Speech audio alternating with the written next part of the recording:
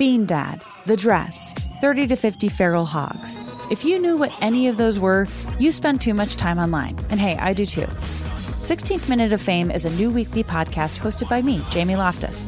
And every week we take a closer look at an internet character of the day. Who are they?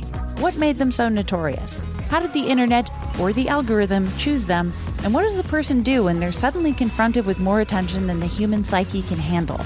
Listen to 16th Minute of Fame on the iHeartRadio app, Apple Podcasts, or wherever you get your podcasts. It's like the police knew who he was before they got here. From iHeart Podcasts. The medical school dean at USC was leading a secret double life. He's breathing right now? Yes, he's absolutely breathing. I'm a doctor, actually. A story about money, power, and corruption. When people fall in line, they fall in line. Looking back, I realized, everyone knew. I'm Paul Pringle, an investigative reporter for the LA Times. Listen to Fallen Angels, a story of California corruption on the iHeartRadio app, Apple Podcast, or wherever you get your podcasts.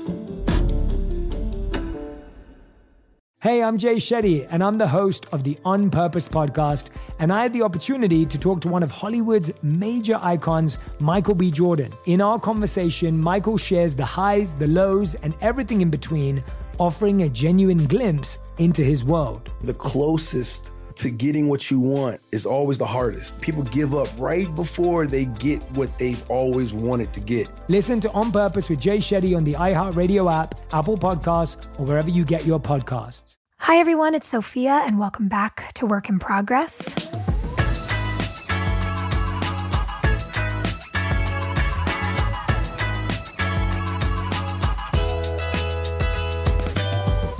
Today's guest is Tony Golden Globe and Emmy award-winning actress Mary Louise Parker. Mary Louise is probably most recognizable for playing Nancy Botwin, the protagonist of Weeds, but she is also a powerhouse performer in live theater. She originated roles in shows like Proof, Heisenberg, Prelude to a Kiss, and so many more. She's a phenomenal writer who's written for the New York Times, O Magazine, Esquire, and even put out a critically acclaimed book, Dear Mr. You, in 2015. In her personal life, Mary Louise is an avid practitioner of transcendental meditation and mother of two. She often travels as part of her humanitarian efforts through both the David Lynch Foundation and Hope North, an organization dedicated to helping Ugandan orphans, child soldiers, and Civil War victims find safety, stability, and access to education. Mary Louise is one of those people who seems to be able to be both openly self-aware and incredibly empathetically focused. And I am so excited for both you and me, I am a huge fan, to get to know her a little bit better today. Enjoy.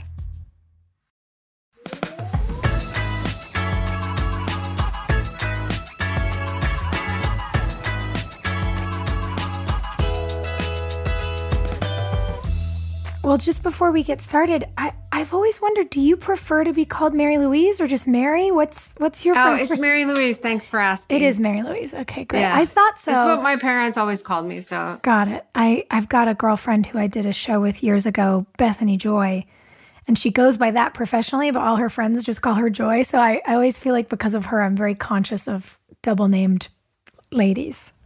Yeah, you end up with like a lot of nicknames, and it kind of gives you, I feel like it gives you like this, like the agency to constantly create new ones if you feel like it, like just randomly, which I guess you should have anyway if you feel like using a new name.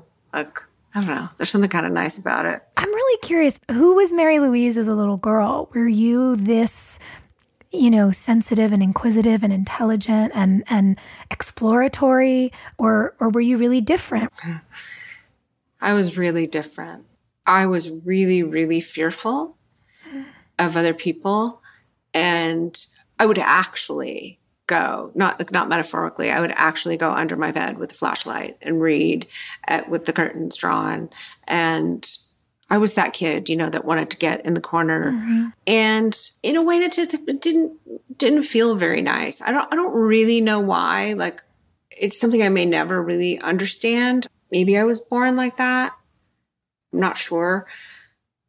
But it was just so easy to hurt my feelings that a teacher could look at me the wrong way and I would cry. So it was really harrowing, I think, for my parents when I said I was going to go, I'm going to New York, first I'm going to acting school. I'm going to be an actor. I think everyone was like, okay. Because I didn't talk very much and I stuttered and I was just I still feel like that, awkward in the room. But my parents were like genies in a way that I will never match. My mother could be a little transparent and I could see she's going to New York. But my dad was always like, yeah, I think that's the right choice. You're going to do that. Okay. You're quitting all your academics because you want to focus on okay, good. Yeah. I like that. And yeah, it's just like, you're going to New York. You're going to do great. Like everything is just like, it's a given that what you're doing is right, that you will do well, not in a way like you're going to soar to the skies. It's just like, no, you're going to do exactly what you want in your way. And once I started acting and I had that, I did and could. Not that I feel like I'm like the best actress or anything, or like I've done everything right, but that I found a way to speak to the world, And I also, for whatever reason, just kind of emerged fully, I don't know if confident is the right word, but no, I'm doing it my way. I want to do it this way. Not fully across the board, but for the most part. And there was like an evolution of that. And there have been like moments that I failed, but for the most part, especially for a girl in the 80s and the 90s, yeah, I did. And to the point where a lot of people didn't like it. It strikes me watching you speak about it, and the folks listening can't see you, but when you're talking about that emergence, you're coming up almost like a tree. You're moving like you feel embodied, and it sounds to me like you got rooted in yourself when you could perform. And this might be a leap, but having done my homework and read through everything I could about your life, it strikes me that, to be rooted, you have to be planted somewhere. And you mentioned this, you lived in Europe, but you were born in South Carolina, and then you moved around a lot when you grew up. And I think about for a kid, especially a fearful kid, because I had that moving around a lot as a little girl. It made me nervous. And yet I also think as an adult that moving around and meeting different people and living in a huge city like LA and a 5,000 person cattle ranch town in Northern California and all these places made me curious about the world. And I think it informed somehow in my being what I do now as an activist and an advocate. And you do a lot of that. And so I might be just projecting what feels similar about our experiences, but it strikes me as really interesting that perhaps the bouncing around and a bit of the culture shock, which also I imagine made you so curious and able to fit in anywhere, it might have been at war, and then you got back to North Carolina and you went to school and you started doing your thing and you rooted, maybe? Yeah. When were you most comfortable as a child? And by child, I mean from 7 to 12. When were you the most relaxed? I was the most relaxed. I started going to a summer camp up in the mountains in California, 65 miles northeast of Fresno, up in the Sierras, just nothing around for miles. And I went there every summer for a couple of weeks, starting at 9. And I went there until I was 18. And that's where I was always the most comfortable.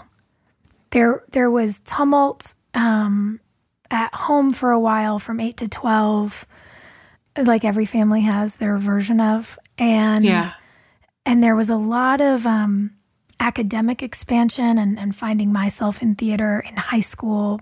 But I also went to this all-girls school, which gave me intellectual freedom. But there was a lot of strange sort of Mean Girls dynamics. And it was my summer camp that was my place where I always felt like I got home. and I felt really free. And that's what comes to mind first. Was it the people there, or was it the surroundings, or? I think it was the people. There was like a core group of friends I grew up with there. And, my high school sweetheart was my best friend from camp since I was 9. And then it was also, I think, the structure that I didn't realize was teaching me. But as a young girl, to be, riding horses and going on hikes and learning to rock climb and doing water sports and all of these things, sleeping in a tent for 3 weeks, it gave me strength in myself. So that's what comes to mind. It's not so much a year. And not having your parents there, yeah. Yeah, I think because there was an independence and yet, a structure of safety. But I couldn't like lean into my mom's leg. I had to go out and do things. And were you less inclined to do that when you were at home? Do you feel like you more stayed? At home, there was, for me, more of the pressure to, be a good girl, daughter of an immigrant family. You come here and you're going to be a doctor or a lawyer or a doctor. And get straight A's and do the things and work for dad on the weekends. And I felt like I had to be so good, which is interesting for my parents to hear now. But, kids take in what they take in. And and at camp, I felt like I got to be free. Was there a year for you? And I'm curious, or a place, because you bounced around. Was there a place or a season that in your childhood felt that way for you, where you felt free or perhaps even more curious? In my childhood, those years, I would just say when I was reading. I'd say that's probably it. Or writing. Yeah, there's not a whole lot of freedom. What did you love to read? Oh, I didn't read super, hyper academic stuff. But I'd read all the time, and I loved to read. And I just remembered recently, and I went and asked my mom, she's 97. And of course she was like, oh, honey, I don't remember. But I was like, don't you remember? I was like, how old was I when you used to take me to the library and just leave me there? Because that was a totally safe thing to do. And also, I was a kid that you couldn't leave anywhere by myself. But at the library, I was okay and really happy. And you'd have to pull me out of there. Now, when I think about it, I wish I'd had an instrument. It's that I had that same thing where my brother quit piano, so I quit piano. I think things like that are enormously fortifying for kids in a major way, to the point where I would say it's okay to push your kids at the expense of their chores. Because I think, God, I just don't even, there's a list of reasons why. But, last night we got home really late. And lately I've been like, okay, I just need to be really, really succinct and thorough about this. And I said to my daughter, I know it's really late. I asked you this morning, but you owe me 7 minutes. Because I said, you just 7 minutes on the harp or the flute or whichever. She thought I meant 7 minutes the next day. So I sat there waiting, and I was getting really mad. But they're old enough now where I can already see like, oh, yeah, I messed that up and I messed that up. But I believe it's okay at the expense of chores, at the expense of whatever, something like that. Or if they write or anything, swimming, anything that's like gets them moving in their body and their mind and I think music is just enormously powerful. And I wish I had it I wish it was a vehicle for me, other than just sitting and listening to it. Me too. It's funny now. I think about all the things that I rolled my eyes at as a kid. And now I'm going, God, I just wish they'd pushed me a little harder, because I just started taking piano lessons this year. And oh my God. Wait, how old are you? Can I ask? I'm 38. Okay. So I'll just tell you that, and this is kind of embarrassing, but I started piano at 44, I think. I was doing a play. And I did it when I was little, and then I quit, and then I started again. And for whatever reason, because I was doing a play, I actually practiced until I got a nerve damage. Like I practiced my face off. I was doing Beethoven. Yeah. To the point where a guy that I ended up dating who was a musician came to the play, thought I was pianist, and I loved it. Like, I loved it. I ended up with that musician. I was too embarrassed to practice in front of him, and I didn't play again. So if you're 38, please don't stop. Like 38 is, to me, that's really young. Like you can do so many things. Like I'm so excited for you that you're only 38. Oh like, my gosh. Please don't stop. Please don't stop. Well, do you want to start again? Do you need a piano accountability buddy? Oh my God, I kind of love this and I'm staring right at my piano when I say that. I kind of do. And my daughter said to me, she's like, it's not too late, Mom. It's not. It kind of is. And then I can play like 3 scales at this point. There's Seriously? not a lot that I can do. But the interesting thing, and I'm having this mind-blowing moment, I mentioned to you, I grew up in the house I grew up in, and I always thought I was going to be a doctor. And now I wish I learned how to play the piano. And in the job I'm currently doing, I'm playing a doctor who plays the piano. And I just realized I've called all of this into my life. Wow. Yeah. And so when you talk about it for your play, I think about the research we get to do. To prepare for the pilot of this show, I was shadowing heart surgeons. I was in on open heart surgeries. I've been on an open heart surgery. It's amazing, isn't it? I held the valve in my hand.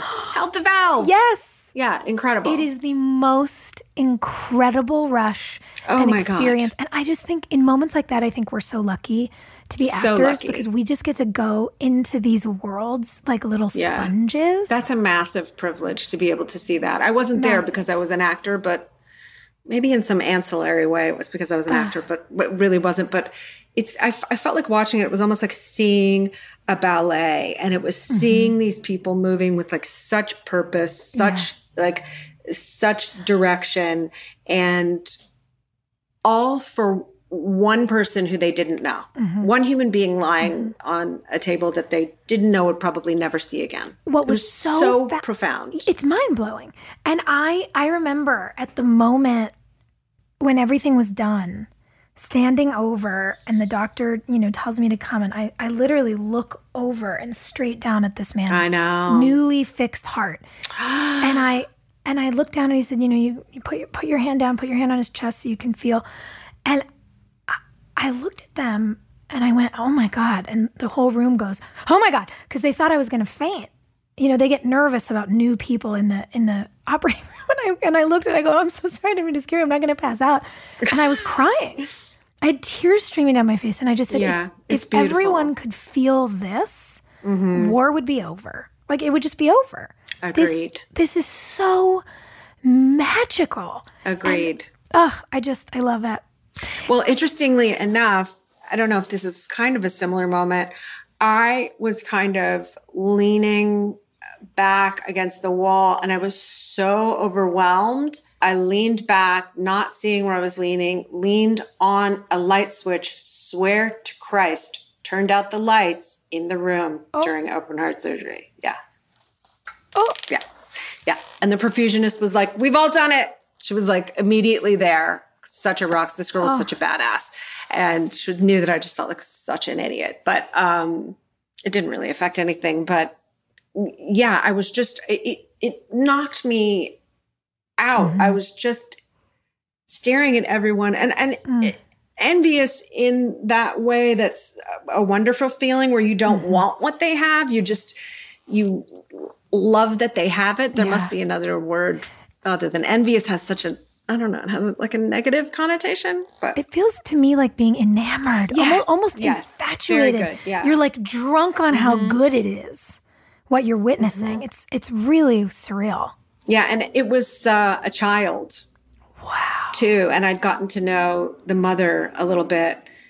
Were you there when they did the crack? Because they told me to not be there when they cracked open the rib cage because they said some people can't. And I said, I'm pretty sure that I'm going to be okay, but I wanted to be humble and say, I don't know. There's every chance that. Yeah. Yeah, it's wild. Maybe I can't. Maybe I'll be in there. I don't know what I'm going to feel. But so they said, let us just crack the rib cage open and then you can enter. And then I got to stand, as you said, like right there for much of it. And there were 2 surgeons like working together and to music in the room. Yes. You know Incredible. what I love about it is that the surgeons stand on either side like this. They almost make a heart. Oh my God. Yes, they do. Yeah. Interesting. I have somewhere you might want to go with me someday. Yeah. It's this yes. place in Rwanda. Yeah. With every year heart surgery. Okay. Yeah. Yes, please. Fun. I think you'd like it. And I want to talk to you about all of it. I mean, there's so much. We went from college to heart surgery, and then Rwanda touches on your activism. Well, did you see like the echocardiogram? Like it's all so poetic that that there are all these chambers, right? Like doors to the heart and passageways. And when, the heart like has to work too hard, it becomes exhausted and the blood can't be directed because it's the organ is working too hard. And it's also like when it gets stenotic and everything like builds up too much and it can't push through and it can't get to the rest of the body. The whole thing is one like giant poetic metaphor. It really is. And that's something I'm really curious about for you, because you've just been open about your emotional sensitivity. It requires incredible sensitivity and empathy to be an actor, especially an actor of your caliber. You're talking about your love of, systems and science and learning things as you, Mary Louise, and I imagine because it also feeds your art. And one of the things I think so much about is that there's this strange duality for performers whereby you're meant to be accessible to people. And also you have to protect your energy. And especially because your body is your instrument, your body has to be in flow. You have to feel like things are moving and free in order to do what you do. How do you do that for yourself? And I guess when did you find it? Was that also part of finding your voice at school? When you went to university in North Carolina, did it begin there, or has it been a later into your career kind of quest? Well, when you say that, the first thing that occurs to me is the theater, that's the only time where I don't, like, no one comes in my dressing room after a half hour unless there's something wrong with one of my kids. It's really entirely for me. And usually I get to the theater as early as I can. When I first had my son, I had him kind of in a Bjorn and I would put my makeup on in the mirror, and that was its own thing. But for the most part, that's the time that I really take to prepare, and I don't need to answer to anybody, and nobody sees it, and nobody knows what I need in there, and nobody can give me anything. I'm the only one who can provide what I need. And I think that's understanding that I need to, this phrase is like, it's a bit trite, but I kind of need to take care of myself before I go on. And I recently, even though I've been doing theater, for like 35 years or whatever, more actually, not good with math, but probably more, that I need to take care of myself after. And people love to come backstage after a play, and sometimes they do, and it's fine. But I think I always thought it sounded pretentious to make it seem like, I need to be alone after, but I kind of do. And I remember when I did How I Learned to Drive the first time off Broadway, and when I did Proof, there was a back exit. And I just remember getting in the car and putting on my headphones and just feeling like I was high. And it would not have happened were I with someone else. And that time after I come off stage, I'm not my most successful in communicating with other people. And I am a bit of a loose cannon, and I might say the wrong thing. Or, and it's not even so much that. Sometimes I'm so worried that I'm going to say the wrong thing that I kind of get all twisted up and it's unpleasant. And it's nice to come off stage and just like keep that for a while. So I'm trying to learn to at least take a moment. If people have to come in, they come in. But I don't really like to see anyone after at all. Like I quite hate it. But I love knowing that people were there. And I love hearing that people were there. And I've had some sweet encounters after that I wouldn't want to trade. But I kind of really like to be by myself then. And when I think of acting, I think of the theater. The rest of it just doesn't really come to mind because it's not how I see myself as an actor. Even though I've done the other stuff.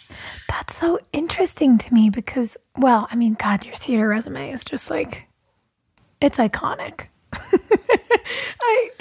The shows that you have put up and crafted and the impacts that they've made, I hope you can just love that for, us, for outsiders who've come to watch you work. It's so moving. But I feel that way about your on-screen performances too. I mean, what you did with Weeds, I mean, come on, Nancy Botwin was the original anti-hero. She was this, you playing her, you were willing to put all of a human being's, complication and emotion and mess and confusion and fear and beauty. You threw it all out there. And, I believe had to have been part of what is now in our lifetime the successful push to legalize marijuana. Really, really nice of you to say that. I really think so. I was really lucky that I got that part and that I had that experience available to me. I was so lucky.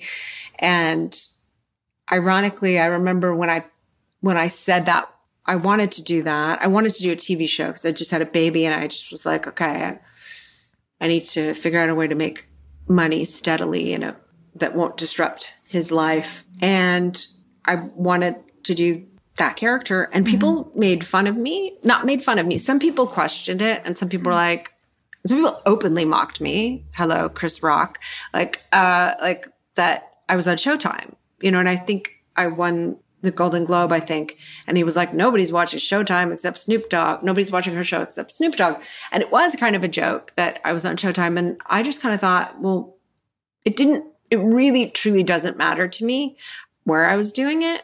And there were people who were like, well, you offered these other networks are really prestigious and you should do like this or that. And I was like, I just really liked that character. And I felt like that was one of the choices I made it was the right choice. And I'm glad I made it. And oddly enough, like I went back to Showtime later for something and I was kind of invisible. It was weird. It was almost like a satire where somebody goes back and nobody's really, it's not like I expected anyone to be deferential, but it was as though, what's your name and who are you seeing? And like everyone was, and they were like, we can't just sit down over here. Sorry, they're going to be late. And I don't know, this business is so humbling. And I think people think that it's constant adulation and much the opposite. It's a surprise when people get close to me when they have not been anywhere near this business and see how perfect strangers can come up to you on the street and say things that are like,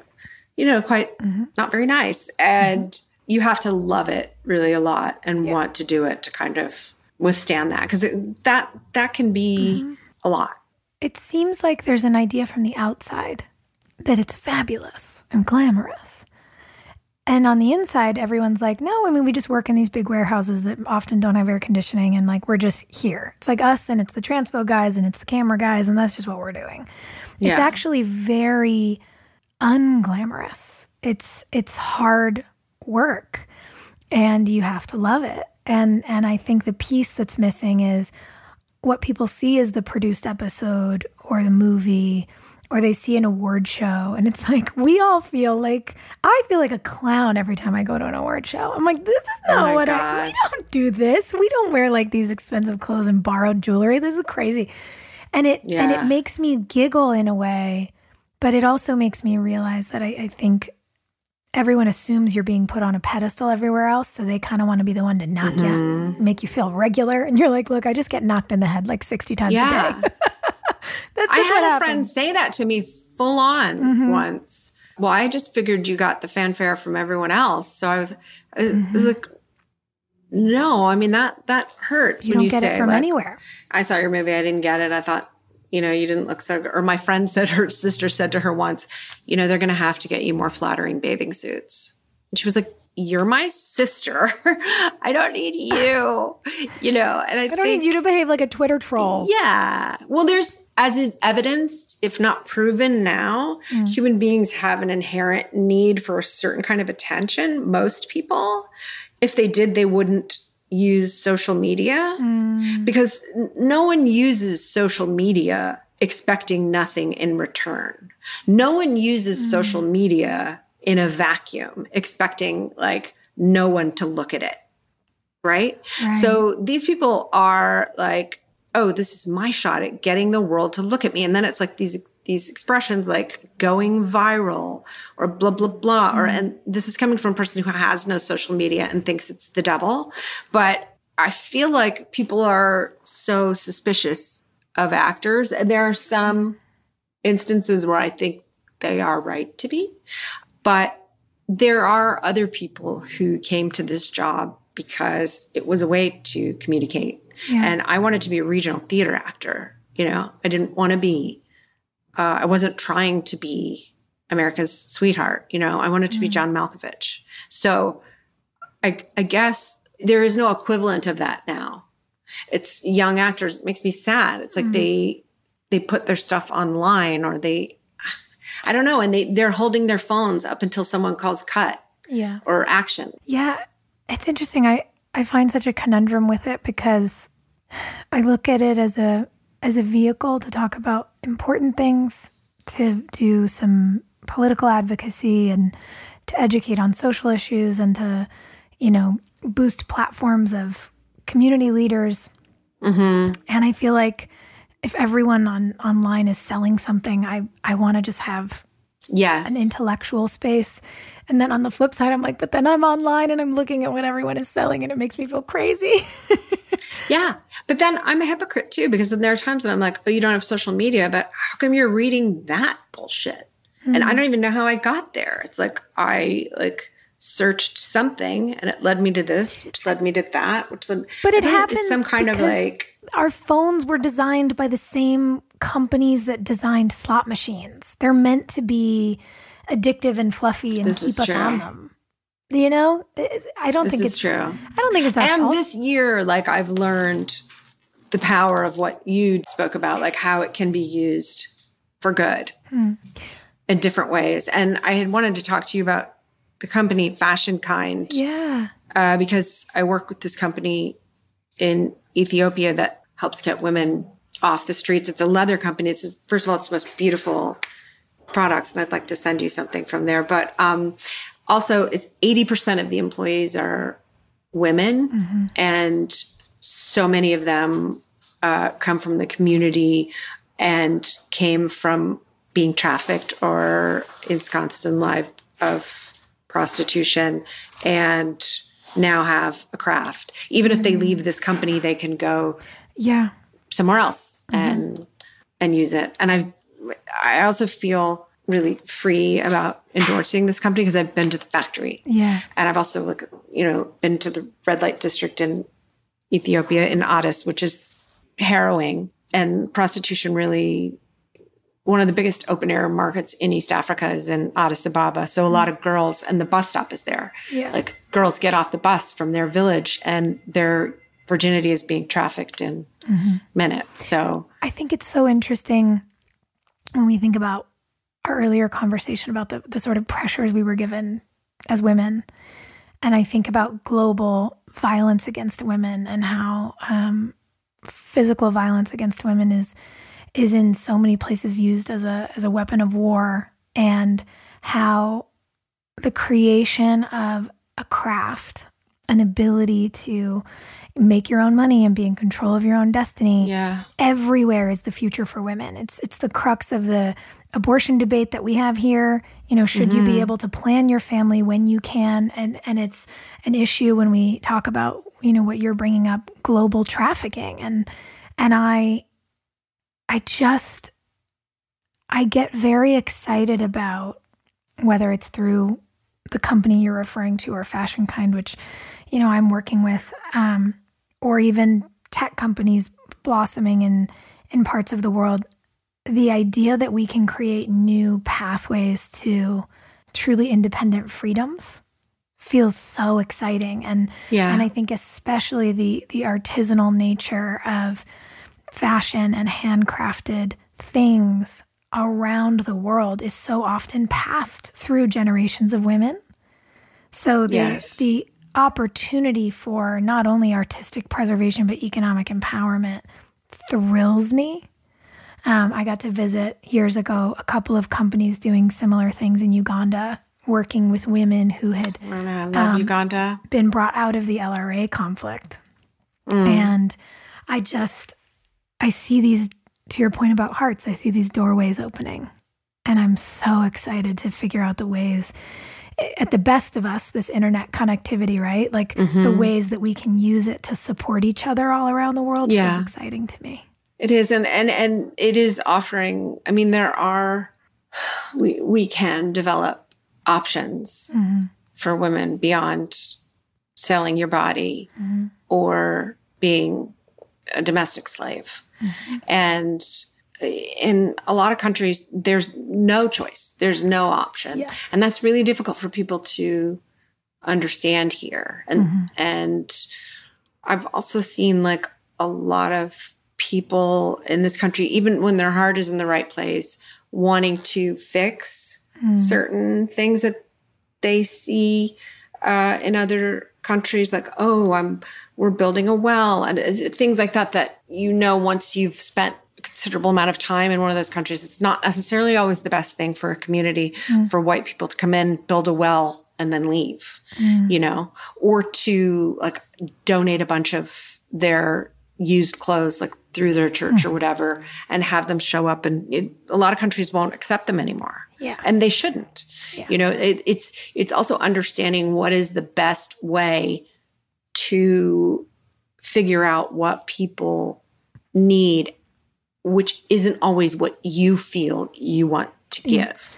Well, empowering community leaders, they're the ones who know their communities. And we've got to really, I think all of us need to get out of our own way a little bit, where we think, oh no, I have an answer for this. I learned about this. It's like, you don't have to be the expert here. And that's okay. Yeah. It doesn't mean that you're not useful or that your help is unwelcome. It just means you need to lift from behind, not try to lead in a place where you are a stranger. Wow. Well said. Very well said. When did you start going to Ethiopia? My daughter's born in Ethiopia, and my best friend is Ugandan. He has a school. It's transitioning out of being a school that he started for ex-child soldiers. He was a child soldier. And I took my kids. We visited that school a bunch of times. And Rwanda, I've visited a lot. And it's not something I talk about a whole lot, because I find people are, as I was saying before, like suspicious of actors when they undertake causes like this, and rightfully so, because I've been around people who were making photo ops, who did fly in for 2 days and shake someone's hand, and sometimes actually they did bring attention to something in a good way. Sometimes that is useful, but a lot of times I just don't think it's the right way to go about it. So I understand people being a little suspicious of that. And it's not like I'm photographed there or like bring, cruise people with me, but it's just a place in the world that I love, that if you told me 20 years ago, that's where you'll end up being your most comfortable, your happiest. And it would have been a very big surprise. Very big surprise.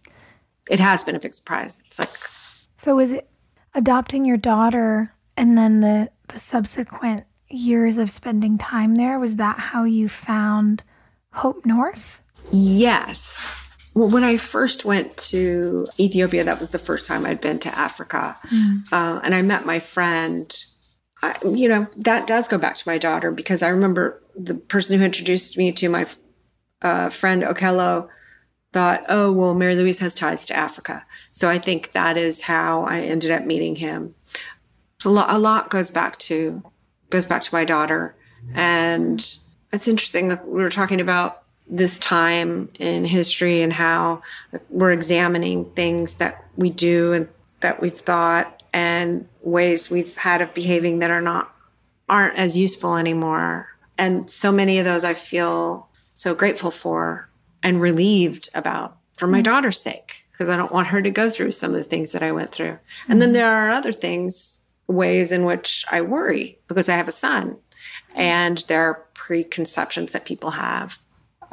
Handsome young white man. I don't know. It's an interesting time to have a lot of different conversations, but both of my kids are so passionate and they've traveled so much and they've been exposed to so many extremes. Okay, so this is something that interests me, and look, I think we all are on a journey to understand ourselves, right? And like know what our emotions have a tendency to do. And I'm so curious about how you figure out where you do want to open up. You wrote this book, Dear Mr. You, and it's a direct address to men, some from your real life and then some who are these fictional archetypes who've impacted you. And I felt so seen by it, and I imagine so many women who read it did. And it feels so open and honest.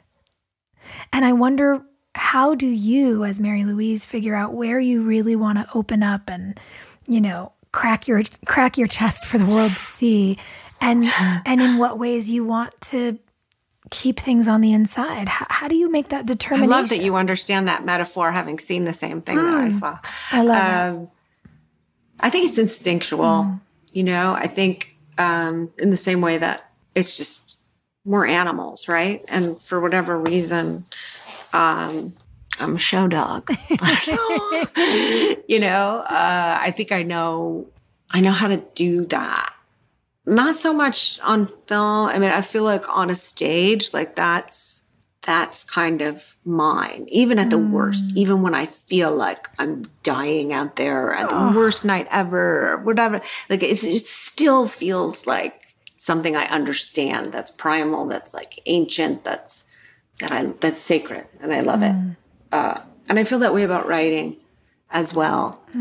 And writing, sometimes I write things that are really can be quite bald, and that's just how they fall out of me. There's some stuff in my book that's like some stuff that's violent. There's some stuff that's quite, NC-17, it just comes out like that. And I love that process. And I love that now, and this will be great for you in like 7 years. Like once you're just past like 43 or something, people treat you just a little bit different. Like I remember like when I like first had my book and I was going to, people were treating me in a different way that I really, really enjoyed. And I always hated conversations about acting and, interviews. And I always felt I just could never find that. I never found that, to be honest. It just wasn't, I just couldn't do that. But expressing myself through writing, and I love writing, and like poetry is my thing. I'm not a good poet, but like nobody loves poetry more than me. I'm like a poetry freak, and I have a poetry club tonight on the street with a bunch of other freak nerds in Brooklyn. I love that. And and I started it. Yeah, that's what a geek I am. But words for me it's instinctual that I go there, and know how to do that. But what was also interesting is when I was your age I wrote for Esquire for years, like 15 years. And nobody mentioned my pieces in Esquire to me. And when they did, they mentioned the photos that accompanied them. And that's totally my fault. Because of course, there I was in like underwear or like some freaking corset thing, which is a whole other conversation we can have sometime. But people would say, in fact, a friend who I bet he wouldn't remember saying this, but he said it. Somebody I'd known a long time asked me who helped me write it. And somebody else asked me who wrote it for me. And it was so kind of crushing. Wow. And there's a tiny bit of me that was flattered, but it was also crushing in a way that I did not mention that I wrote to almost anyone. I just did it, for whatever publication. Then when I was writing my book, like my close friends didn't know that I was writing a book. And halfway through writing it, I almost died, right? I was in the hospital and had this new assistant who was like coming to the hospital. Like he met me in the hospital. He's a very good friend now.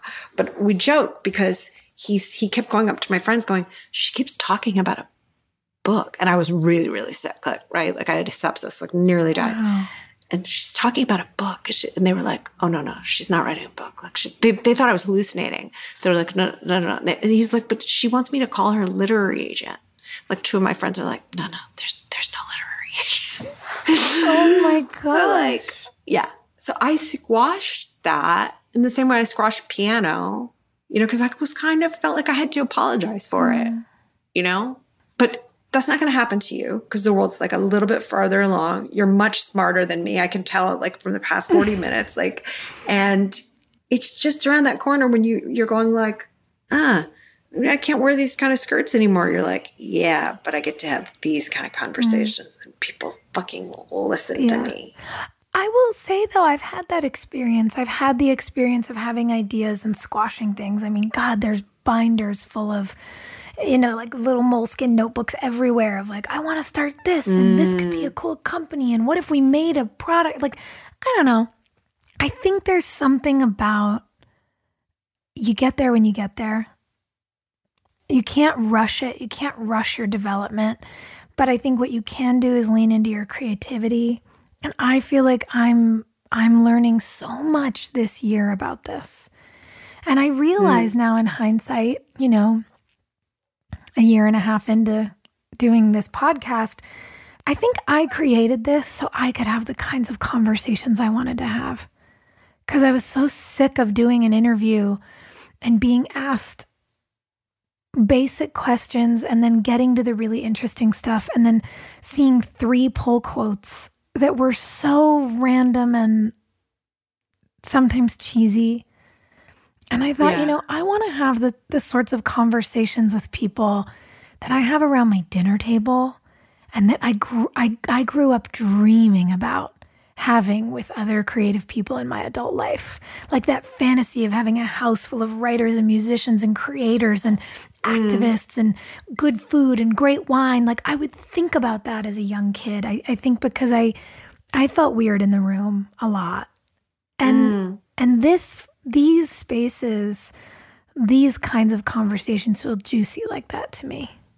Yeah, it's like the salon, right? Like I have that fantasy too. I've always had that. Nicole Burdett and I talked about at one point, like when we're 65, we should move to Norway and just have salons where we like invite people in. But we could do that here. We could all do it. We could like invite the people in and like have the cheese plate and the conversations that we want to have. And it's like that old fashioned, it's like George Sand. And like, it's like that period of time, like we're all sitting around talking about things and arguing about things. And I love it when people are in a room and they're like arguing and people are coming from totally different places. And then at the end of the night, they hug. Yes.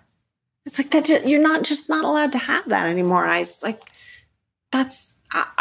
I want to have that. I'm not going to learn anything having conversations with myself for the rest of my life. I agree. My God, I just spent time on this ecological reserve. And I had this moment where I thought, oh, this is what we're missing. Standing And I'm looking at this girl on this side who is, you know, working there, who's this girl who grew up vegan in New Hampshire, like campaigned for Bernie, super interesting environmental science, you know, student. And then on this side, these two guys in their 50s from Texas who've been coming to this place to hunt elk forever. And they're, you know, one of them is asking me about the book I've been reading, and it's a book about the history of breath. And I'm talking to him about, you know, what they're finding in the evolution of human skulls. And he was like, I don't really do evolution. You know, I'm a faith guy. And I challenged him to this idea that a friend of mine who grew up in a certain evangelical tradition said, well, what if every one of God's 7 days was millennia long? And he was like, well, that's really interesting. I guess that makes for room for science and God. And she's talking about, you know, and we're talking about the restoration of this land and how you have to keep the elk herd at a certain size. And that's how they're bringing back the endangered trout, and the bald eagles are coming back, and soon wolves are coming and all. And I was like, look at all of us having these fascinating discussions together. The echo chamber is just a creation of someone who makes money on people fighting. And we can be in spaces together and learn from each other. And it made me feel so just excited. And it reminded me of the potential for exactly that: discourse, debate, and then really seeing each other. Yeah, how amazing would it be if we could get like that little microcosm of that experience that you had, and like multiply it, you know, like go around the world and create these little salons and like bring people and bring people completely opposite together to have conversations, knowing that at the end, like we're going to shake hands, and that, you know, like. And setting the one ground rule as, in this space, you have to give everyone the very best benefit of the doubt. Right. Assume that everyone here, whether you believe the same or you don't, really, really cares about someone. I think in that moment you can humanize each other so quickly. It's the way that I felt that day in open heart surgery that I was telling you about, my first day. The next morning, my head surgeon sent me a photo of our patient awake in the ICU, giving me a thumbs up, and I burst into tears. I think about this man all of the time. I have no idea what he believes. I have no idea what his politics are. I don't know about the health of his family, though they seemed like they really loved each other. They were all there. I got to meet them all after surgery. But I love him. I've touched his heart, and I love him. I know. And I just think, I think we could do that. No, I know 100% what you're saying. I know 100% what you're saying. Like, and I remember seeing my son when this kid, the same name as my son, his name was William, came out of heart surgery, and he was a really tricky case. And there could not be more opposite. And there are things that I think if he knew about my son's life, and they're just so different, but that he really took to my son. He just wanted Will to just hold his hand, you know, and just seeing like that's the most, this woman, Kathy LeMay, she's a philanthropist, she's brilliant. And I was talking to her about the school. I was trying to keep open for the longest time, you know, because I had my whole ideas about how I could help. And she was saying, no, the best thing that you can do, and what I've discovered, is when you go to these war-torn countries, you go to these like areas where there's just overwhelming need, is to just sit with people. And it's 100% true. Listen.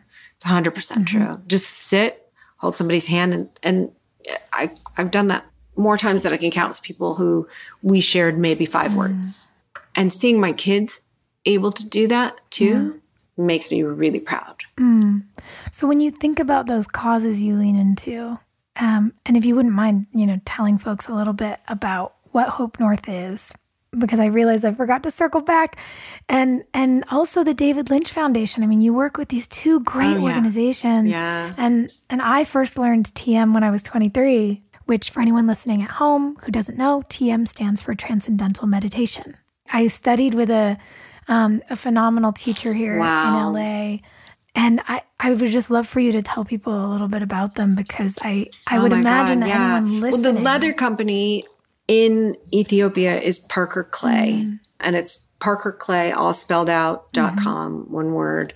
And it's not my Parker. They named the company after their two sons when they were watching this couple, they're friends of mine, watching Hotel Rwanda, and they were completely devastated. What can we do? They picked up, their families were like, what are you doing? They moved to Africa, like started this company, adopted children, like seeing what they've done with their energy is really, really moving. And their products are beautiful and something that you can feel good about buying. That's one. Hope North is in Uganda. It's near Gulu. It's in the north, and it's a beautiful area of the world that I love so, so much. And we were not able to sustain it. We were not able to make a self-sustaining place as a charity. And it's being transitioned now out of being a school. And once all the kids are gone, trying to find some use of that land, of which I don't know yet. I was trying to figure that one out. And the organizations that I mentioned to you that I worked with in Uganda, one is based in Gulu. So I'll make a couple phone calls and see that would be what they're up to, because I know they're expanding. They're hiring so many more women, and maybe it's a kismet moment where they need another facility. Well, the surrounding areas of that place, of Hope North, is just so poverty-stricken, and just a tiny bit of education would go so far there. Like every time I'm there with Okello, we would walk around and he'd say, look at everything that grows here. This, like avocado, mango, they're never going to eat it. They think that is to be sold in the market. And they're just boiling cassava down, with boiling all the nutrients out of it. And their babies are dying. So I think in that area of the world, like a little bit of education would go so far, like female hygiene, just a little bit of help. Yeah, we take for granted here the amount of information we have and access to public health information and education. I mean, to your point about how it's hard for people to understand how there are regions of the world where women literally have no choice in their own future. There are just spaces that have been so disempowered where there's no access. And I know that gets us into a larger, geopolitical conversation and often historical influence that's been inappropriate on behalf of our country and many others like us. But I think that, again, my hope is that the best of the digital age can bring us to a place where we can offer our neighbors around the world the same things we can offer to our literal next door neighbors. That's a fantasy for me, and especially with this particular piece of land. And now I have this fantasy after talking to you of this like moving salon, movable feast. I'm in. I'm so into this. I can't even tell you. A piano accountability and a traveling circus of a salon. I'm obsessed with. Piano accountability is like genius. Just as a phrase. I'm just going to start texting you photos of my keyboard. It's going to be great. Please. Please. No, I'm going to wait for it. And also, as far as the David Lynch Foundation, my kids presented me with an award, which I felt weird about getting because I don't really talk about the charity work that I do, but I felt like, because I feel like it feels a bit cheesy, but at the same time, I felt like these galas, it's not like they were honoring me so lovely, but it's like a reason to have a gala so they can raise more money for David Lynch Foundation, which is giving so much peace and healing to so many people, abused women, veterans alone that's so close to my heart. My dad was a soldier. Both my brothers were soldiers, and they've done so much work there. And I had a father who came back he was in 3 wars. He came back from World War II and Korea. Nothing support for him. Nobody gave him anything, no help. And that's a lot of PTSD. And I grew up with a dad who had that. I mean, he was a wizard and a hero, but he was shaken and traumatized. And David Lynch, you know, in the most practical, simplest terms, as you know, if you meditate, like gives that gift to so many veterans and has saved so many lives.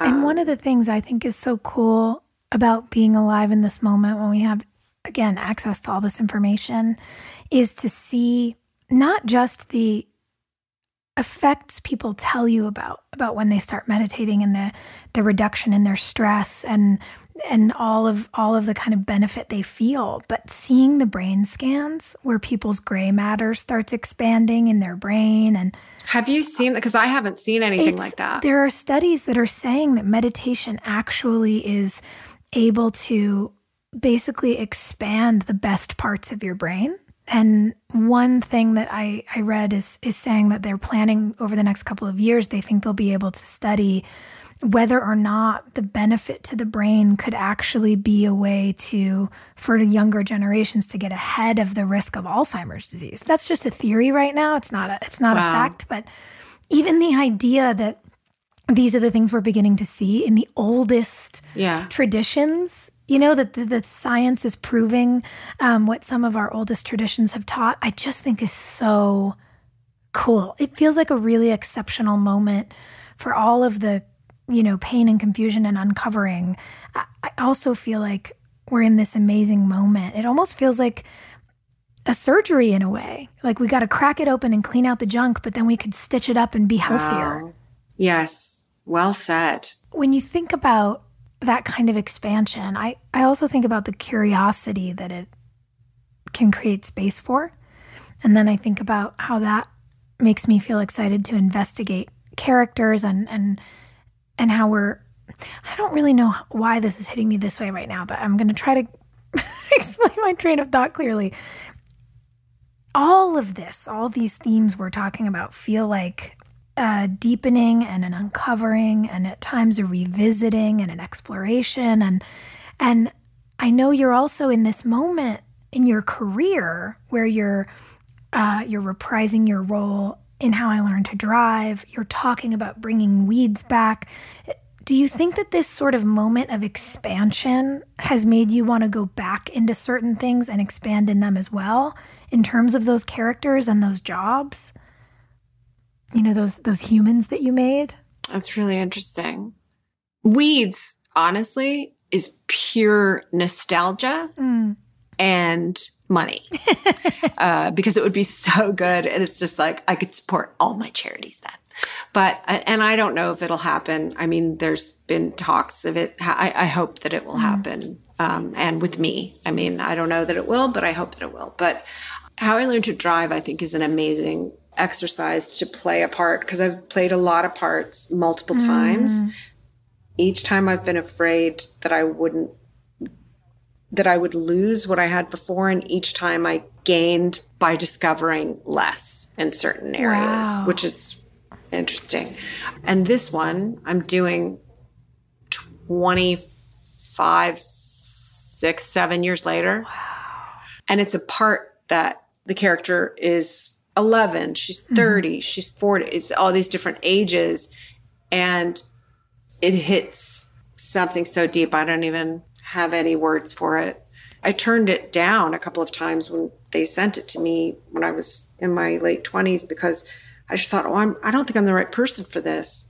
But I really wanted to work with Paula and I wanted to work with this director. So I said, could I just read it out loud? And it fell out of my mouth. And it was just like, talk about cracking your chest open again. It just was like that. Wow. And I just wasn't really prepared for it. You know, sometimes like you get a script and sometimes you think, oh, these words are right there in my mouth. And you go to say them and it's like, it just doesn't come out. You don't have it.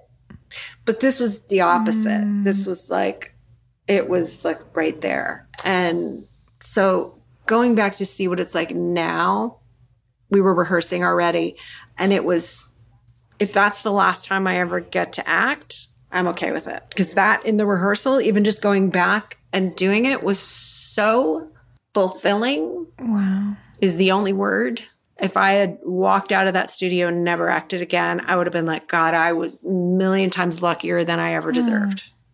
So great. So I like the idea about circling back. I think it's just, I was lucky to have these opportunities. And also I didn't reject them because I've never been somebody who's been like goal oriented as an actor, you know, like certain actors, one actress in particular saying, you need to just take more parts, at a time when I was like, there's just not one I want to play. Or like, you should do this part because then you'll get this kind of part. And I never was able to operate like that. Me neither. I never was like goal oriented, or I wanted to like hit this or be this kind of actor. I don't know. I felt like I already got what I wanted, and I'm just like lucky that I have it and have had it. I don't need more. When art is working, it feels free, and being strategic feels like the opposite to me a little bit. It feels the opposite. Yeah, I get that. It is internally, it's just a whole different, it's like the second ago when you said, I'm not sure what I'm trying to say, but I'm going to keep with it. And I'm going to, as soon as you said that, I went like this. Like, even if I didn't do it with my body, I did it internally because you were like right in yourself, figuring something out, and you were taking a risk because you were opening your mouth, not knowing what you're going to say, other than like, I know there's something in there I want to say that I want to get to. And like, there's nothing more exciting than that, than somebody who's willing to be like, okay, I don't know where I'm going, but like, I'm going to try. I was like, it's nothing more interesting to me. I'm going to sit forward when somebody like goes there. Especially because, and this also, like, I hate this in myself when I feel like my mouth opens and I know what I'm going to say, or it's like I have this thing that comes out like a verse or something, you know? And I said to my kids the other day, walking down the street, and I said, I was quoting, and now I can't remember who I was quoting. You're smarter than me, and you'll probably know. It was like, those who speak hear what they already know. Those who listen learn and hear what they don't. Ooh. And there's something about speaking when you don't know what you're going to say, but you know there's something like bubbling up in there that's like to be expressed.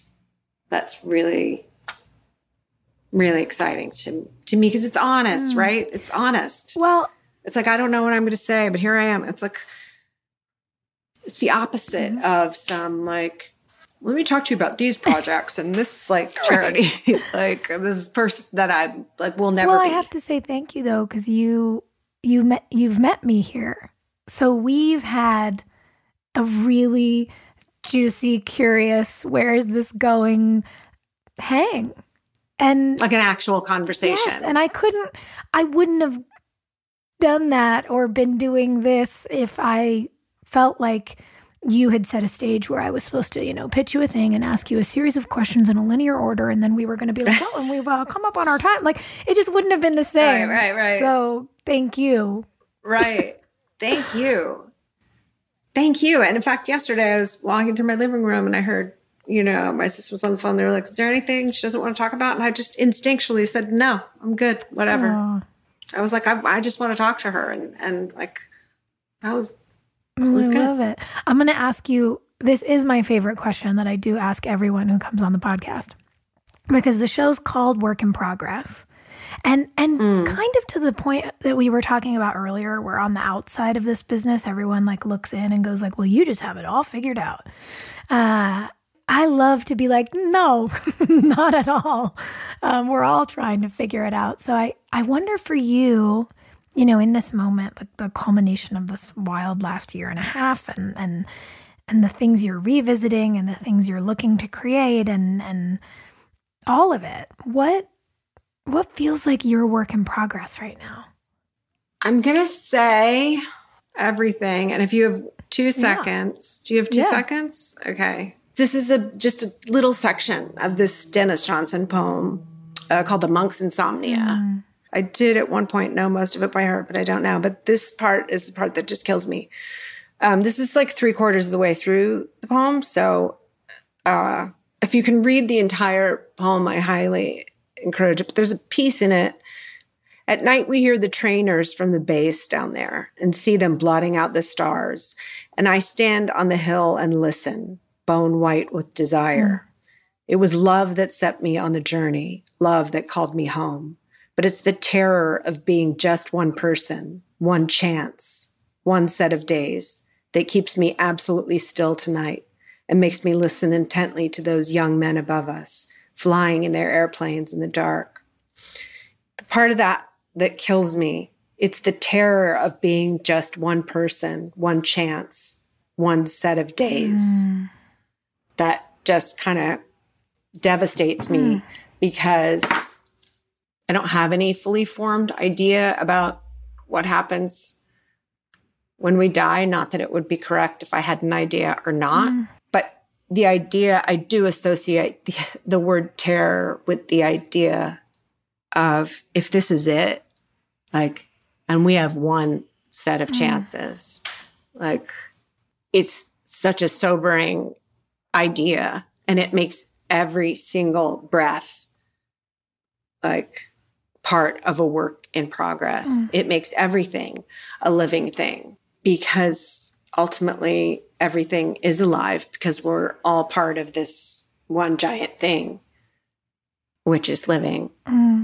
Right? So to me, there's nothing set, and there's nothing more terrifying or tragic to me than the idea of myself being set. And all I need on earth is to know my children are okay and that I have another chance. Yeah.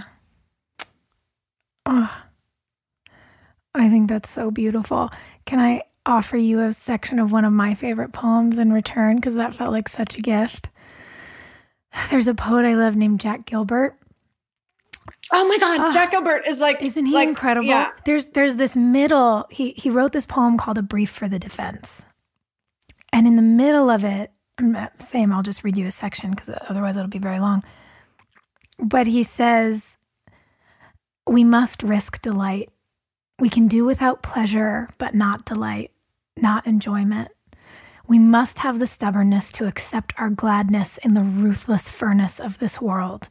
To make injustice the only measure of our attention is to praise the devil.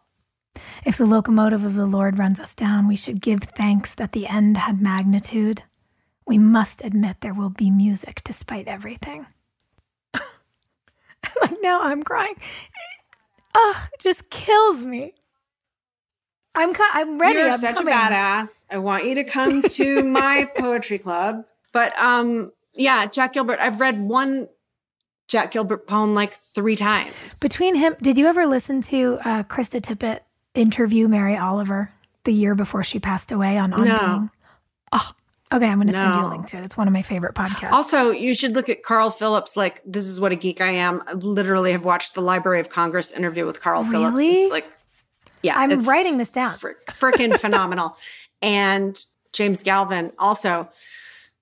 Also, Tony Hoagland, who just passed away. I have so many Post-it notes out from this interview. Tony Hoagland, you need to check out Tony Hoagland and my friend Matthew Zapruder, who is a badass. Like, oh my God, Elegy for Bob. This is a great Jack Gilbert poem. Look, Mark. Thank you. I'm coming to Poetry Club next time I'm in New York. It's literally my favorite thing. Oh, Mary Louise, this has been so fun. You're a dream. Oh my God, likewise. Like, I want to travel the world with you and like have create our salons. Okay, perfect. I can see the whole thing. I know what we're wearing. Okay, perfect. I love it.